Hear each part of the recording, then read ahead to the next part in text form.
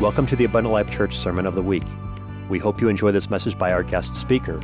For more information about Abundant Life Church, please visit www.abundantlifechurch.org. I'd like to bring up my great friend, Sister Vernon. I've done so good this whole weekend. I didn't say the O word one time. Did I really? She said, yes, I did. Now I told a lie from the pulpit. Really well. Oh, yes, okay. You have. Amen. Isn't the Lord good? Well, that's uncomfortable when people say nice things about you and exaggerate that there are 54 weeks in a year when there's really only 52. And when they talk about taking up offerings and all of that, that's uncomfortable. Because it's a much nicer thing to be on the giving end. I like to be the one blessing and giving, not receiving. And someone told me a long time ago, it is very good to learn to be a gracious receiver and smile and say thank you. So thank you. Thank you for loving us. We sure love you. We don't go to most churches 2 times in a year. I have a waiting list of people after being out for 30 years. This was the 30th year of full-time ministry this year, and there is a waiting list of people. I have people that we are putting on the calendar for 2021 that have been waiting 3 years to get on the calendar. And I'm not saying that for any other reason than to tell you how special you are. That I didn't call somebody else. I wanted to be with you. And it's not everywhere that you connect. And I've told you that before. But we've connected with you. And we love you. And we pray for you when we're not here. And I'm so glad to be with you today. And I give honor today to my pastor who knows I'm here. I'm under the covering of my precious husband, Brother Vernon. And to you today, Brother Quarrel, my friend, I submit myself. I'm under your covering. It's always wonderful to be with our friends. Brother and Sister Kylie, we love you. Brother Kylie brought me here in 2017 for the first time. And he didn't know me, but we have a mutual friend, Pastor Meyer. And I understood that I was recommended by my friend and my brother. He's become my brother. He treats me like a kid sister. And so you brought me here, and I was reminiscing in the night last night. I woke up about 2:45, and I was reminiscing. I have brought to this pulpit a little birthday table all set up and decorated to present the Word of God. A boat. Nod your head if you have any remembrance at all of a Mrs. Beasley doll. Okay, a Ferris wheel all lit up. When the Bible talks about the foolishness of preaching, it does not get much more foolish than it gets with me. But it is all just in an effort to help people find Jesus and to remember we're all in this together. And when I was reminiscing and thinking about you this morning at 2:45, the Lord brought a story back to my mind. And as you know, I'm a storyteller. And so many things happened to me in my life, and I believe it's so that I could use these things later on in life in ministry. But I was a little girl, about 5 or 6 years old, and I was with my daddy at the grocery store. And it was a big deal to get to go with Dad to the grocery every week. And it was because Dad would let me do things Mom would not let me do, like roam around the grocery store by myself. At 6 years old, back then, that wasn't uncommon. It was a much safer world. And so Dad would give me a quarter. Because in the front of the store, there was a machine that when you put a quarter in, you pulled a handle. Anybody remember those? They let loose real hard. You pulled it out like this. And it would release a treat. Chocolate cream-filled cookies or peanuts. Or potato chips, something in there that you wanted. It's really hard to decide what you wanted to get. And so Dad would start grocery shopping, and he would say, here's your quarter. And I remember it was a cold winter day in Columbus, Ohio. The snow was on the ground. I can tell you what I was wearing because it was such a momentous day to me. And I had on a little green plaid wool coat, all buttoned up with great big pockets. and my little jean skirt and my little green boots. And see, she started me with that matchy thing way back there. And my mama. And so I went to that machine and I could barely reach the slot to put my quarter in. Had to stand on my tippy toes. And I pulled the knob to get my chocolate cream-filled cookies that day. And the little thing went around like this, and it dropped my cookies. And the most wonderful thing happened in my whole life. Every single one of those things went, and everything in that machine started dropping. The peanuts, the chips, I hit the jackpot. I wasn't even trying to gamble. I just wanted cookies. And everything began to fall, and my eyes got real big, and I looked all around. And I opened the drawer, and you have to open it with one hand and reach in with the other, try to snap your hand off when whoever designed that thing. And so I opened my coat and I filled my jean skirt pockets with the cookies and the peanuts, and then I was stuffing the chips in this pocket, and I was just M&Ms. I was just grabbing them all out of there, and I felt a presence. It was not the presence of the Lord. And I turned around, and there was what I thought was a police officer. I'm sure in a grocery store in the 60s, it was probably a security guard. But I thought he was a police officer. And he was all dressed up in his uniform, and he had his hands on his hips. And he was just watching me stuff all that. And all of a sudden, I felt like a thief. And I looked up and he said, "What you doing?" I said, well, I put a quarter in here and all the knobs started moving and everything fell. And so I just figured I just bought all that for a quarter, and the more you talk, the worse it sounds. And then I started crying because I thought I'm in big trouble. I wasn't really sure what was happening. And then I saw the smile. And he said, "Go ahead and take what you've got and get out of here. Go back with whatever adult you're with and get out of here. Take what you've got." And when we came back by, there was an out of order sign on the machine. I knew a secret that no one else knew. All they needed was a quarter. And I was reminded of that at 2:45 this morning.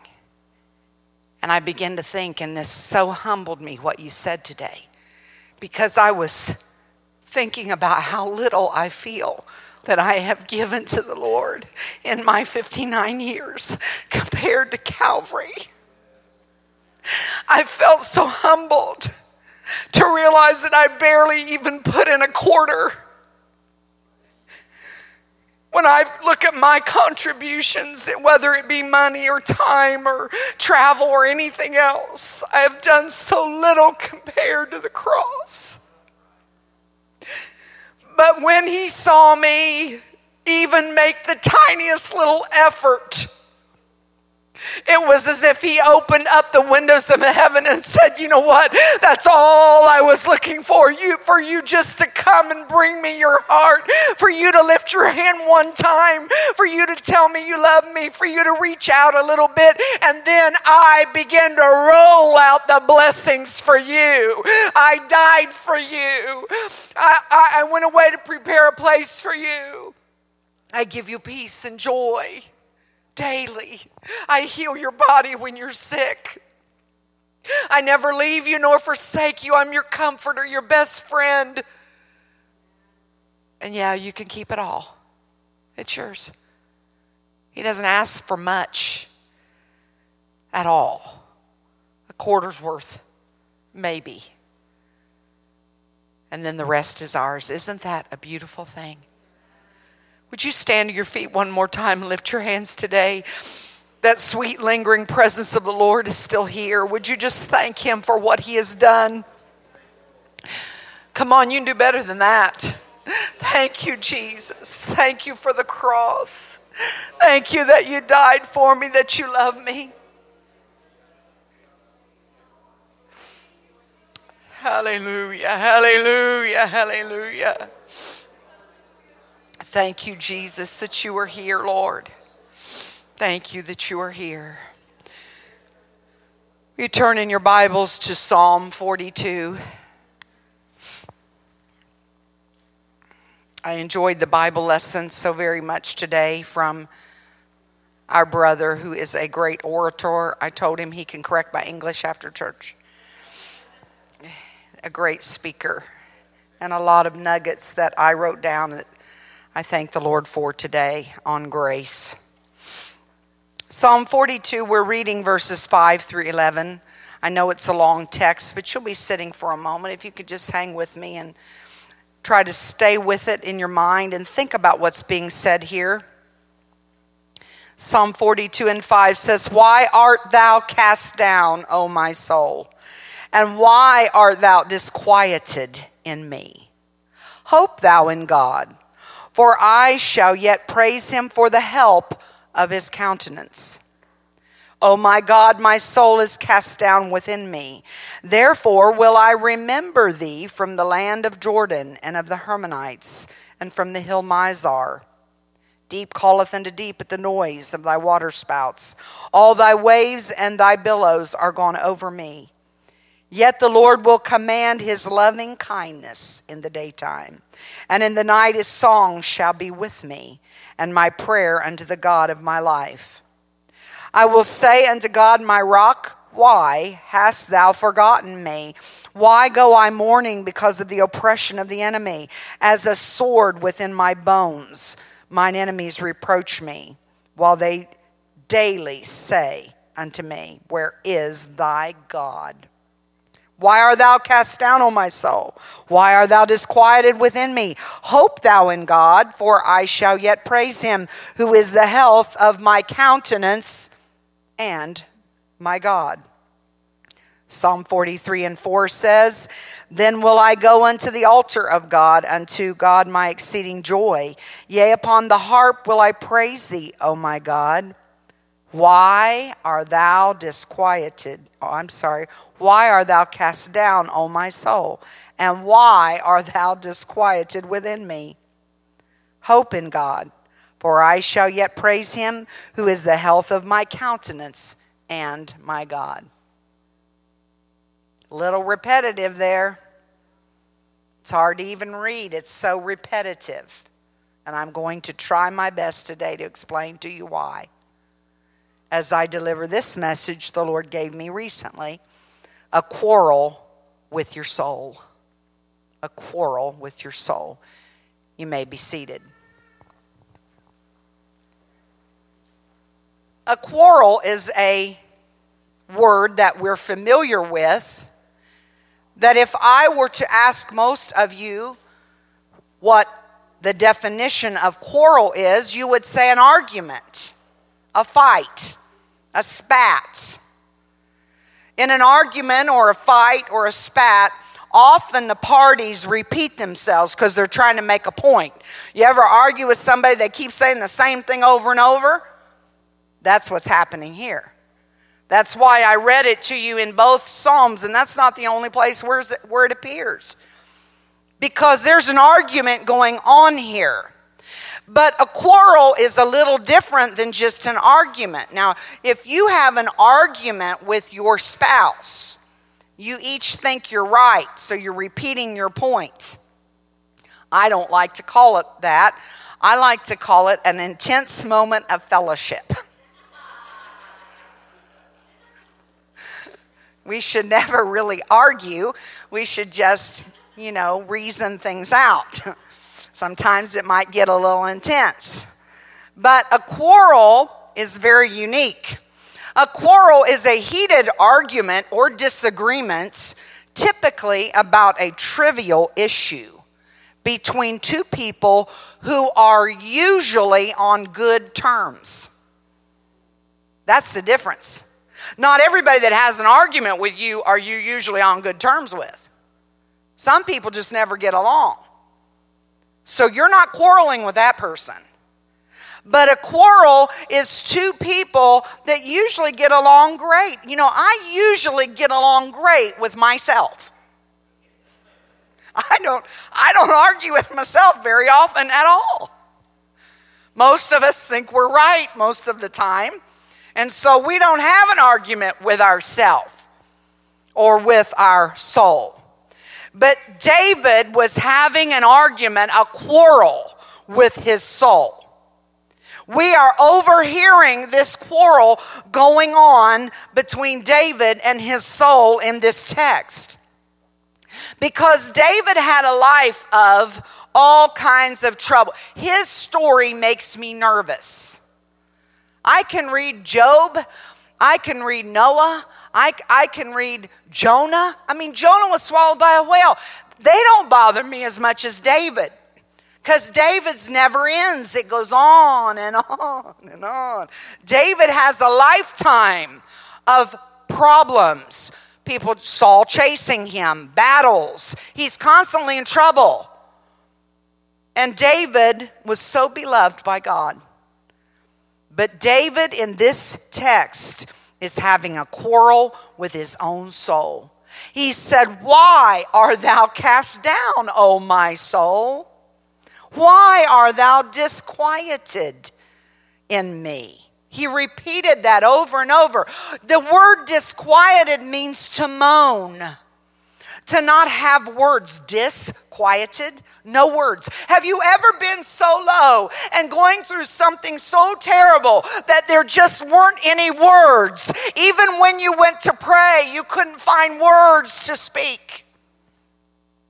David found himself in this shape often. He would have this quarrel with his soul. But we find that David came out of that quarrel every time saying the same things. I need to remember the land of Mizar, the Hittites. I need to remember the battles before. I need to remember what God has done. And I need to remember to get my praise back on. I need to praise God for what he's done in the past. I'm disquieted. I'm unsettled. I'm going through something. But what I need to do is have a quarrel with my soul. David was a great example for us because he had learned in his battles in life. Sometimes you just have to have a quarrel with your soul. Now, I'm very good at relating my own stories because they happened to me. But I have the worst trouble relating stories that happen to other people. I can't envision them in my mind because it didn't happen to me. And that's the way I minister, is by envisioning what happened, remembering, and then I can make it come out of my mouth. But when I start telling Bible stories, you're just going to have to bear with me today. Okay? And you scholars, just cut me some slack. Let's have grace today. David is in yet another Bible story where he is going to join the army of the Philistines. He leaves his wives. He has 2 of them. I don't know why they did that. I'm glad we don't do that now. Most of the men say amen. He had 2 wives, and all of his men had wives and children. And they left them at home to tend the fire and to shine the sandals and whatever all they did. And they went to join the Philistine armies. They went a long journey and they were declined. I'm only bringing this point in because sometimes you look at your life and think, this looks like it's going to work out perfectly. This is what I'm going to do. My house is going to sell and I'm going to move over there, or my job's going to work out, or I am going to get that promotion, or whatever. And all of a sudden you find out it wasn't God's plan. A lot of times there's disappointment and we don't understand. And I'm sure David was going, why can't this work out? This is what I thought. I took all my men, 600 of them. And here we are. We leave our home and our families to go join this army. And now this is not working out. Oh, well. So he turns around and they come back home. When they get back home to their little village and to greet their wives and children and have supper, they find that everything is plundered. Their wives and children are missing. They're kidnapped. And the village is on fire. It's burning. There's nothing left. Wow. That's a pretty bad scene. And David has to explain to his men, I'm not sure what's happening here, but we're home and we just need to pray. We need to find the mind of God. David always tried to find the mind of God. They are, the Bible says, wailing and weeping until they're so weak they can't pray anymore. Have you ever been so disquieted and you prayed your guts out over a matter that had broken your heart and you just couldn't pray anymore? If you've never been there, I hope you don't ever have to be there, but I'm telling you, it is a horrible place. This is where they were. What are we going to do? And David, in the midst of all this trouble, he hears some murmurers. Oh, there's always murmurers in any bunch. And the murmurers were saying, it's all David's fault. We're going to stone him. We're just going to get rid of that dude because this is all his fault. Oh, there are always people that are going to blame the pastor. They're going to blame the choir director, or they'll blame the guitar player. They'll blame the sound man. Murmuring, looking for somebody to blame. When really what's transpiring, God is in the middle of. Because he works in mysterious ways. See, if David and his men had joined that army, they wouldn't have got back home in time, perhaps, to go find their families. They'd have been on a longer journey. Because what happened when David got up from that place of mourning and weeping, and sometimes you have to make yourself get up. You don't want to get up. You want to stay depressed. You want to stay down. You feel like you just can't face it, but you got to make yourself get up. And David made himself get up, even though there were murmurs and complainers around him. What did he do? He went to the priest. You need direction. I need to hear from God, is what David said. I'm not making one more move.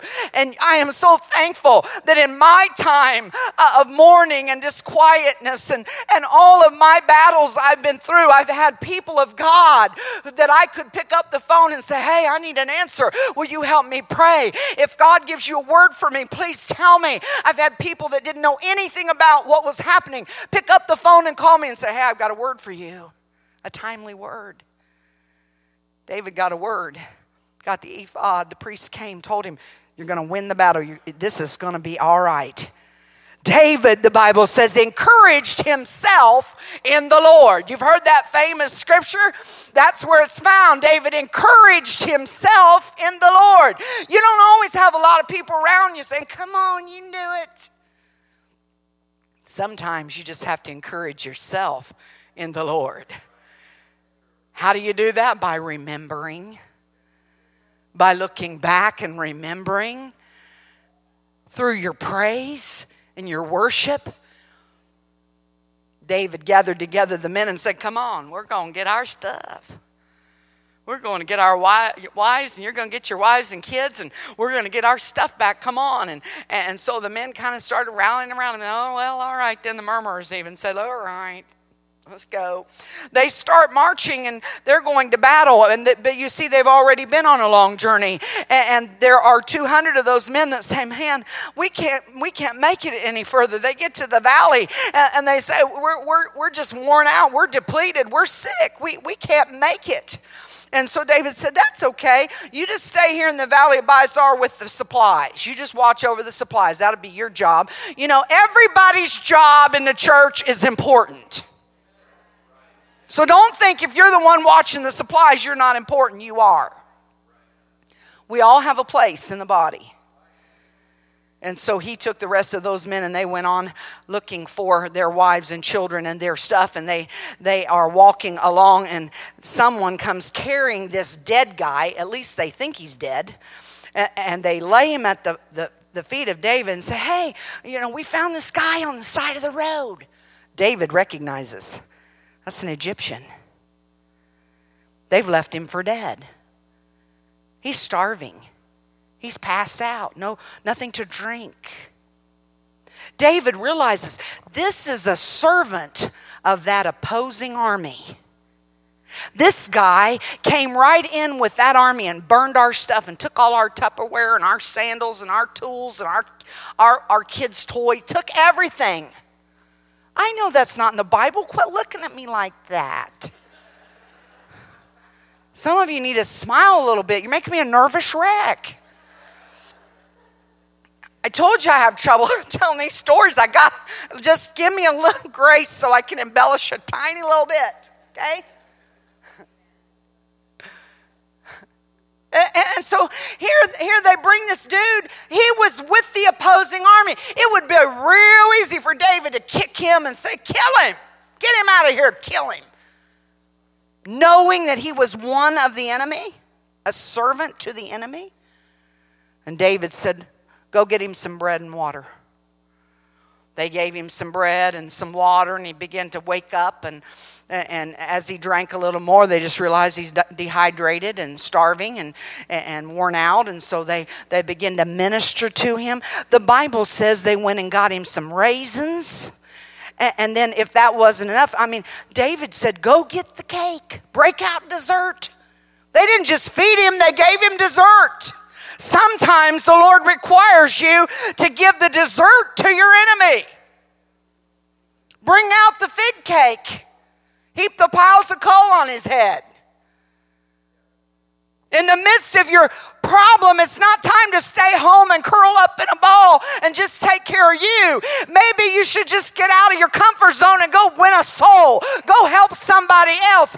Get back to church and start teaching Sunday school or start ministering in the altar. In the middle of your hardship and your battle, it's not time to just go inward. Think about who you can help. David had a lot on his plate, but he wasn't going to leave this man to die. He gave him some fig cake, and man, that woke the dude right up, dessert. David said, now, you can tell us where the army took our wives, children, and our stuff. He said, yes, I can, but please don't turn me over to them. Please don't kill me. And I'll tell you where they are. You see, God had that orchestrated all along. You think that was a coincidence? That servant's laying almost dead by the side of the road? No. God let that army drop him there so David would find him. Why would you be disquieted when the Lord cares about every detail of your life and knows all about your trouble and your problem, and he already has it all worked out?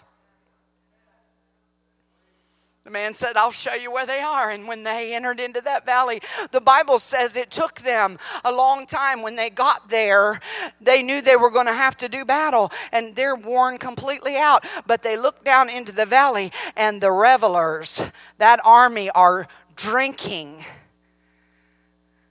and celebrating. And they're not even paying attention. They don't even think David's going to come after them. They're celebrating what they have gotten. And right in the middle of the devil's celebration, what he took from you is when you can look down into the valley and say, you know what? I'm going back to get my stuff. I'm getting my unsaved kids. I'm getting my financial blessings back. I'm getting a better job. I'm going to get my healing. I'm coming down to get what the enemy's taken. Hallelujah. God set it up so the armies didn't even see him coming. They were so drunk. And the battle started right before the sun went down and went all night and all day the next day. Usually when people tell that story, they just say they won the battle. But I'd like to insert that to let you know that sometimes the battle's long and hard. But you're going to win. We know what the end of the Bible says, and we win. And when we get on the other side, it's going to be so worth it that we battled, that we didn't give up, that we didn't quit, that we kept being faithful, that we stayed in the trenches. It's going to be so great when we get to the other side. David encouraged himself in the Lord. That's how he won the battle. Encouraged himself. Had a quarrel, if you will, with his soul.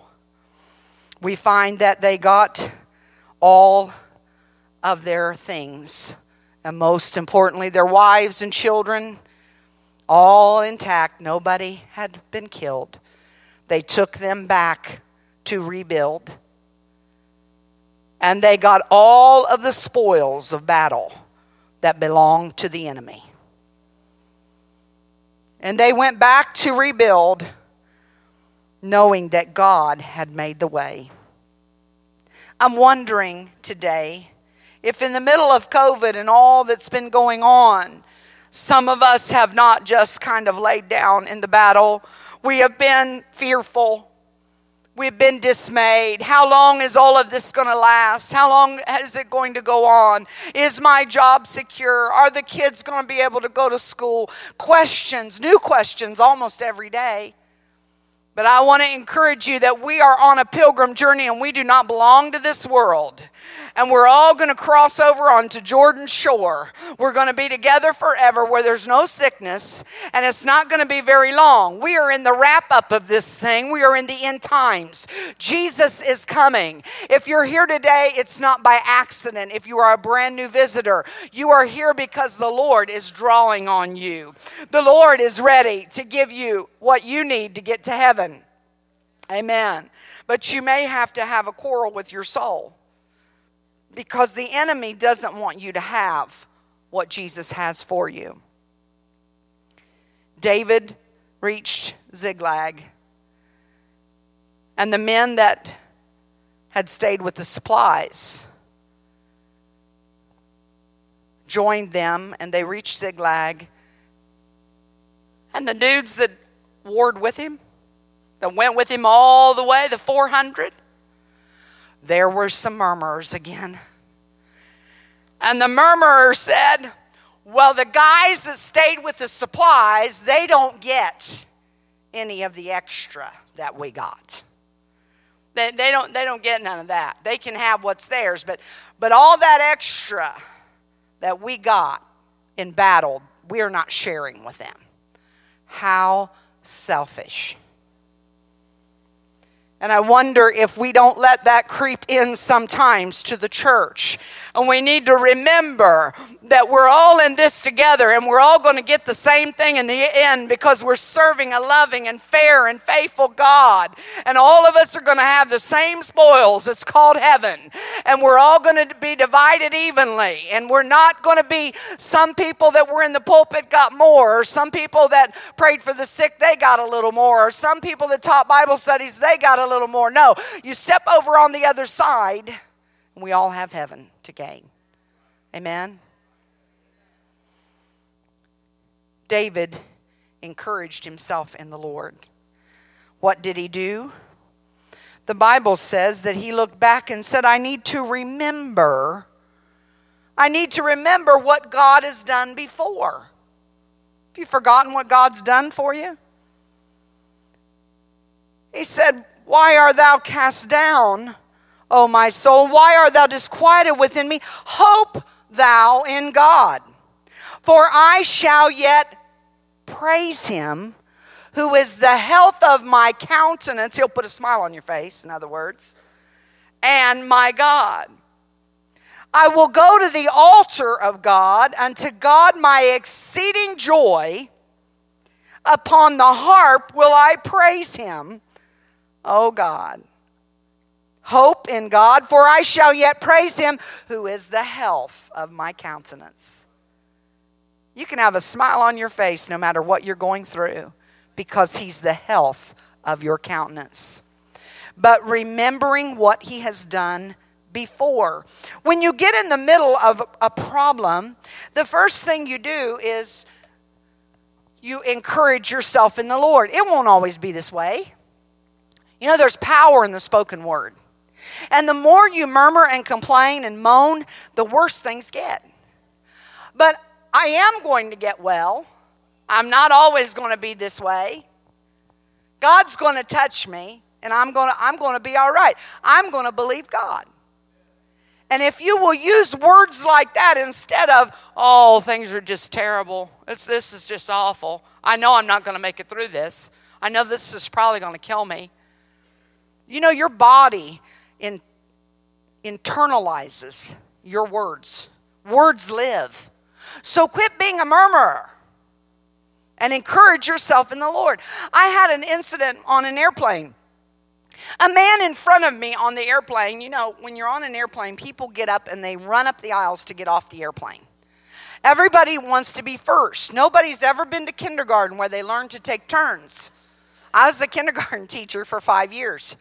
And so it takes everything I have not to say something when these people that, you know, are all dressed up come running up the aisle because they're going to be first off the airplane.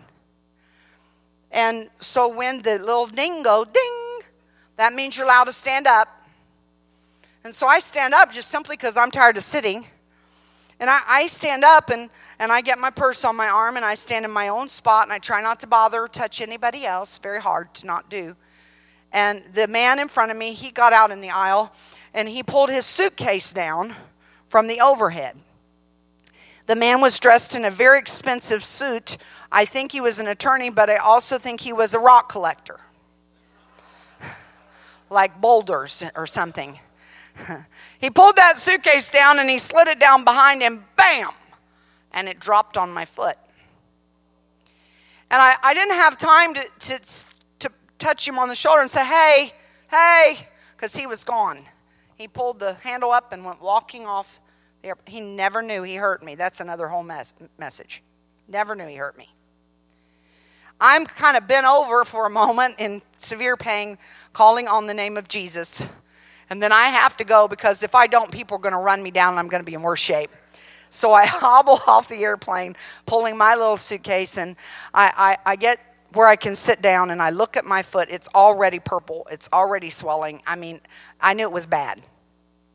And so I make it through the airport somehow, get to a rental car, rent a rental car, and drive to the evangelist quarters and check in where I'm going to be ministering at the church over the weekend. I'm getting ready to do 4 weeks of junior youth camps. One of them was in Wisconsin. I did Wisconsin 7 years in a row. And so I don't have time to have a purple foot. So I simply prayed and I said, now, Lord, I don't have time for this. I have 4 camps. I can't go home and go to the doctor. I just need you to touch me, Lord. I'm having a quarrel with my soul.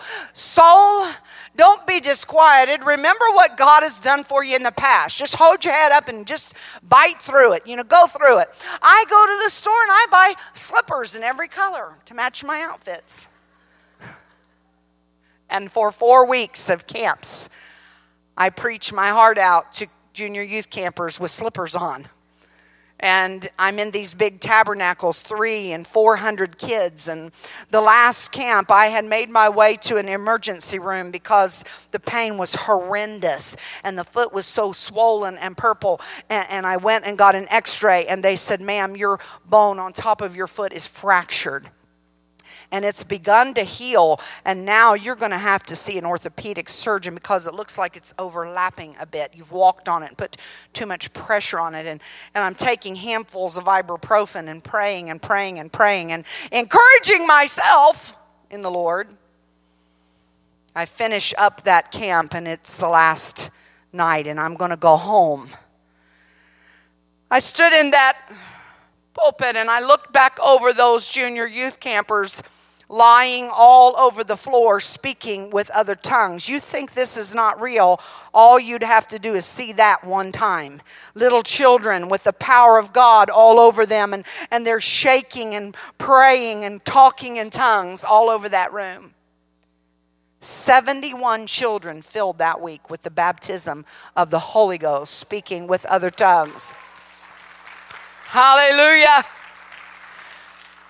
And I'm still quarreling with my soul. The battle is long and hard. And I'm at night, I'm moaning and praying and crying. And I know I can pack up and go home. I can call them and say, I can't stay. I got this injury. I got to go home. But no, I wasn't going to do it. I just kept quarreling with my soul. Sometimes you have to just stay in it. Stay in the trenches. Give God a little more time to move.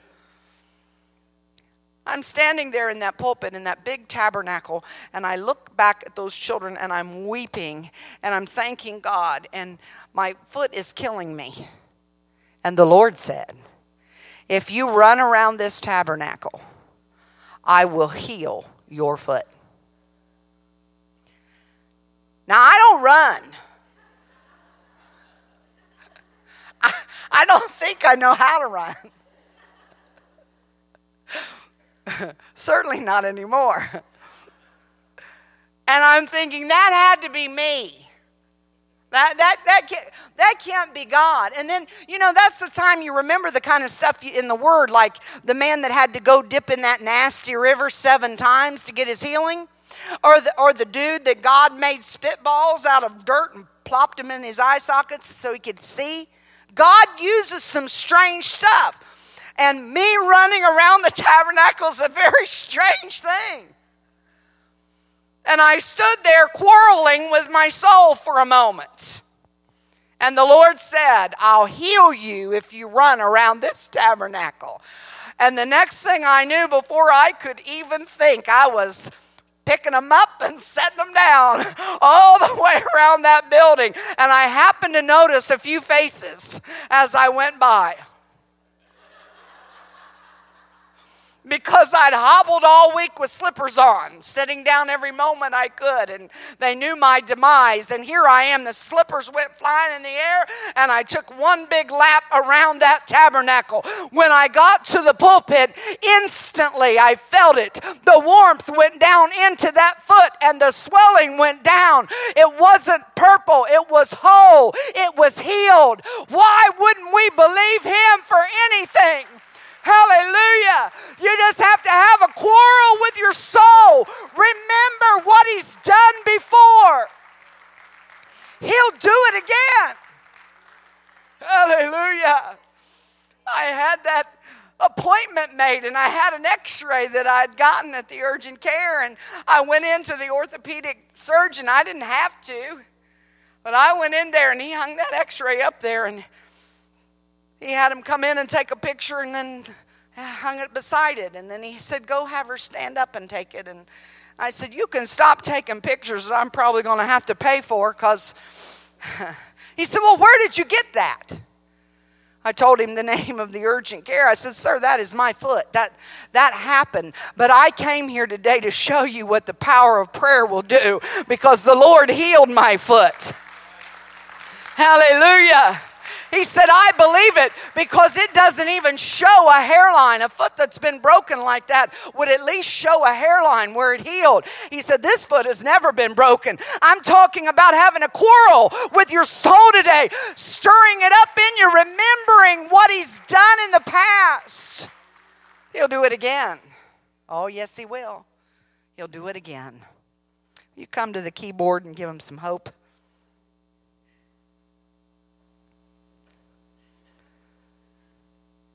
The Lord sent me to tell you it's time to not only have a quarrel with your soul, talk to yourself a little. Remember what the Lord has done for you in the past. Recount the events. Thank him again for them. 20 years ago, 10 years ago, 5 years ago. And secondly, praise him. David got out his harp. You think he felt like playing the harp? No, he didn't. If we only based it on how we felt, you wouldn't be here, a lot of you. If it's based on feeling, you certainly would not stand to your feet and lift your hands. Based on feeling, there's an awful lot of hard things we go through in life. That's why you have to have a quarrel with yourself and make yourself bring that sacrifice of praise. David got out that harp and he began to play and sing unto God. He was a great singer, a songwriter, if you will.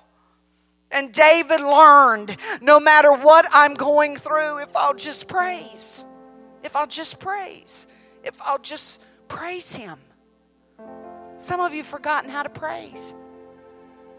You know, I get tired of something, and I'm just going to say it. Because I'm 59, and I don't care what people think about me anymore. I was raised in Columbus, Ohio. To me, that was the North. North and South is all relative to where you are, how you're raised. You know, there's places farther north than this. There are places farther north than Canada. So, you know, north, south. And we always said, you know, in the South, those people get all hyped up. And they run and dance and shout and all that. But we were a little bit more calm. Then I moved to Tennessee. I've lived about 4 lifetimes. I'm in the 4th one right now. I'm hoping to live 5 if Jesus tarries. In one of my lifetimes, I lived in Tennessee. Hence my messed up brogue. And you know what I found? They did. They shouted, they ran, they danced. Sometimes people just acted plumb crazy when they were praising. And I found out that didn't bother me one bit. I kind of liked it. And in my younger days, even though I couldn't run, I could dance a little. And I would get in the spirit. And I don't believe in dancing to be seen. Don't do that. Go down to the dance hall. Go to the bar. That's where you dance to be seen. And my mom always told me, you know what? If you're in the spirit, you're talking in tongues, you won't ever be out of order. That was good advice, wasn't it? And so I learned that if I'd forget about all y'all and get in the end of the altar and start talking in tongues and worshiping the Lord and remembering what He's done and get a real thankful heart, all of a sudden my praise would start coming out automatically. It came out of my mouth and then it would get in my hands. Sometimes my little hands would shake. And then all of a sudden, before I could even catch it, it'd get down in my feet. And I would just do a little dance before the Lord and worship Him. And I wasn't a bit ashamed, even though I didn't do it when I was younger. There is nothing wrong with that. And then when I was in Tennessee, they talked about y'all. Well, you go far north, like in Wisconsin, Minnesota, Snow's in Minnesota. They don't worship up there. They'd say you won't like it up there because they don't, they're real quiet. They're real formal and quiet, and they don't really worship. Now, don't y'all get awed in your heart about those people. What are you saying, Sister Vickie? I'm saying we're all north, south, east, and west, all over the world. I've been in the jungles of Africa where they worship like nobody's business because they have nothing. I've worshiped with Australians. I've worshiped with French in Europe. I've worshipped in the islands of Guam and Pohnpei and Saipan and Koshai, where the people were all barefooted and the cats run in and out between your legs and the dogs run across the pulpit while you're talking. I've worshiped all over the world. And what I found the best way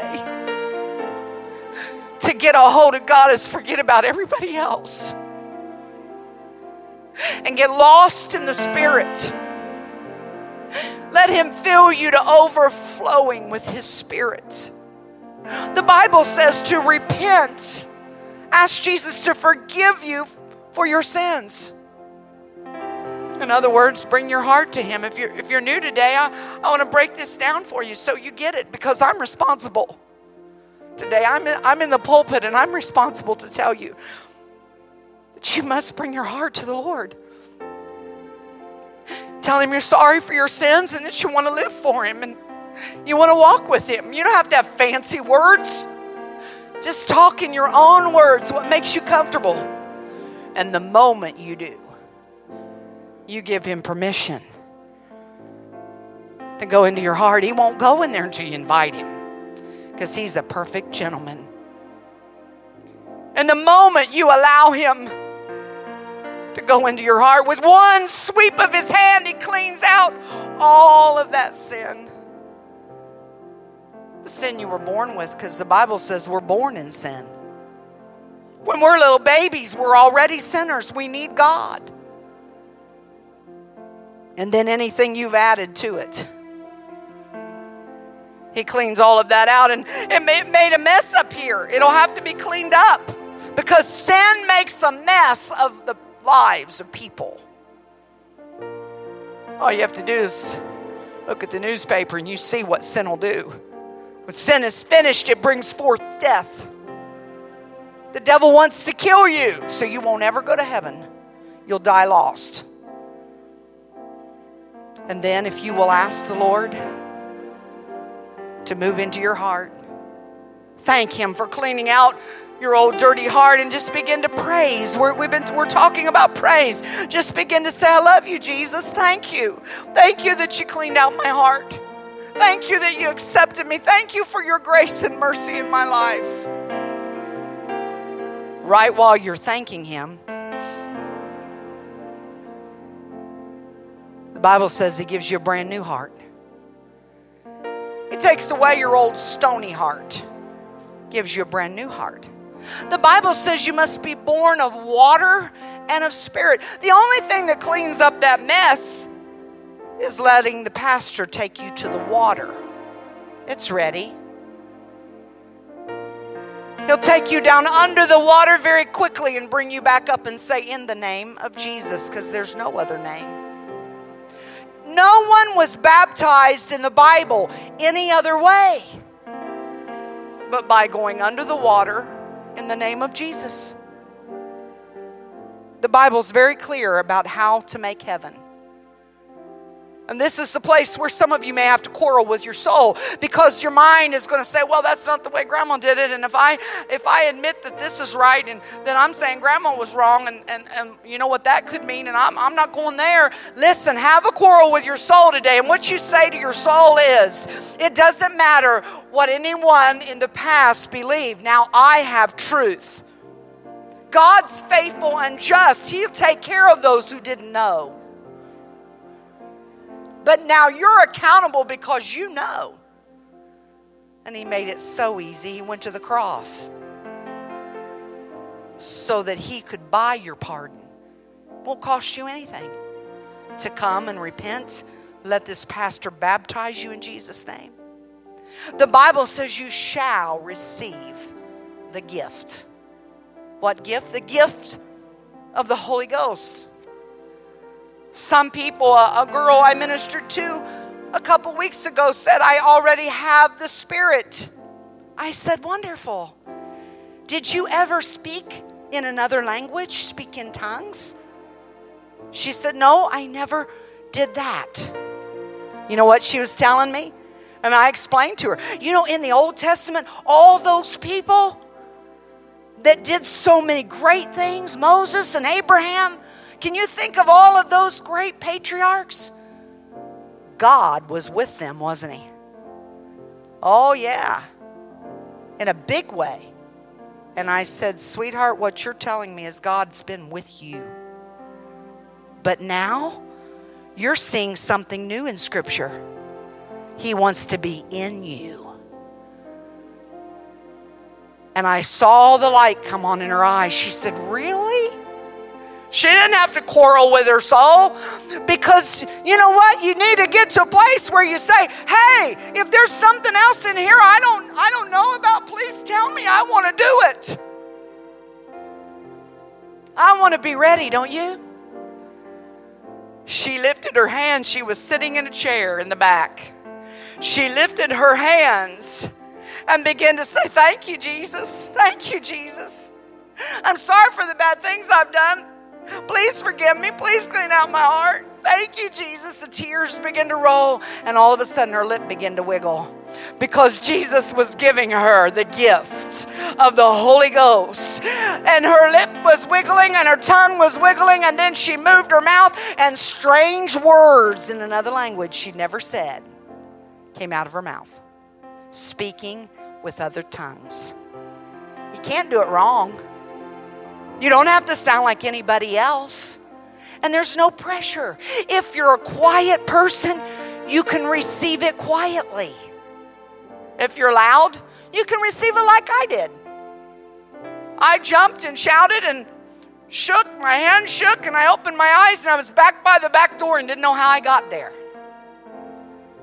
He'll never make you uncomfortable or make you do anything you don't want to do.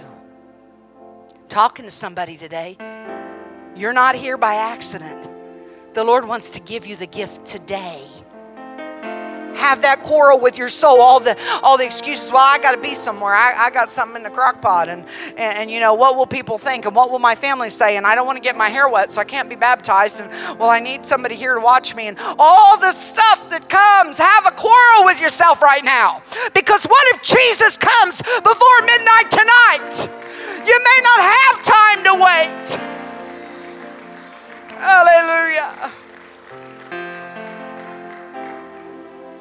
In church, I'm just going to tell you because I love you. You have a great way of worshiping, and the presence of God comes in. It did today. It did in the sessions Friday night. But I'm telling you, if you'll up it just a little bit, if you'll just push yourself a little further, if you'll just raise your voice a little louder, if you sing a little louder, if you praise a little bigger, if you get out of your comfort zone a little bit more, you watch what God's going to do around here. Because it's just like when I used to go to my daddy and I'd climb up on the arm of the recliner and I'd take my little finger and I'd go around daddy's ear. I had a thing. I'd go around his ear and I'd say, Daddy, I hear the ice cream truck. You do, baby? Yes, Daddy. I know we hadn't had dinner yet, but I didn't even get the words out. He was shelling it out. He didn't have much money. And he said, I'll tell you what, get you one for now and get you one for later. Sort of like that machine. I had a lot of laters. I'm telling you, your Heavenly Father loves you so much. Don't forget that. But He wants intimate time with you. He wants you to pray at home and then bring that prayer in here where it turns into praise and worship. And when it transfers from praise into worship, you forget about everybody else. You won't care what they think. And that's when you begin to see the miraculous. Would you stand? I feel that we should do this very strategically. If there is anyone here that you have never spoken with other tongues, today is Holy Ghost Sunday. The Holy Spirit is what's going to take you up when Jesus comes. You must be born again. This is going to be so easy that you're going to be glad you did it. There are some chairs on the front row, and we can move down so we have more if we need them. But I'm not going to even ask you to stand. I'm going to ask you to social distance every other chair. If you need the Holy Ghost, come and sit on the front rows. So maybe if the ministry could move down, because they're going to be helping me anyway. And if you have someone with you, a child, a visitor, it's hard to walk up here alone. Would you turn to them and say, I'll walk up there with you. You ready to go? Because Jesus is coming. We don't have much time. Come right over here on the front rows. Don't make me come get you. Now, there are some of you that you need to have a quarrel with your soul today. I'm leaving these front rows available for those who want the Holy Ghost, but I want the rest of the church to social distance as much as you can. They're going to turn the cameras off. People at home are going to have their own prayer meeting. But I want the rest of you to move out. This is a big building. You can go in the corner. You can come up here. You can come in the aisle. But we need to lift our hands all over this building right now. Come praising. Remember, a little louder, a little bigger from our hearts. We're stepping into a new place. Come on, church. Come on. I bind every spirit of man or of Satan that would come against the move of God right now. Come on. Thank you for listening to this Abundant Life Church podcast. We pray it has strengthened your relationship with God and will continue to be a light unto your pathway to heaven. If you have any questions or comments regarding this podcast, please telephone our ministerial team at 262-965-5177 or email us at info@abundantlifechurch.org.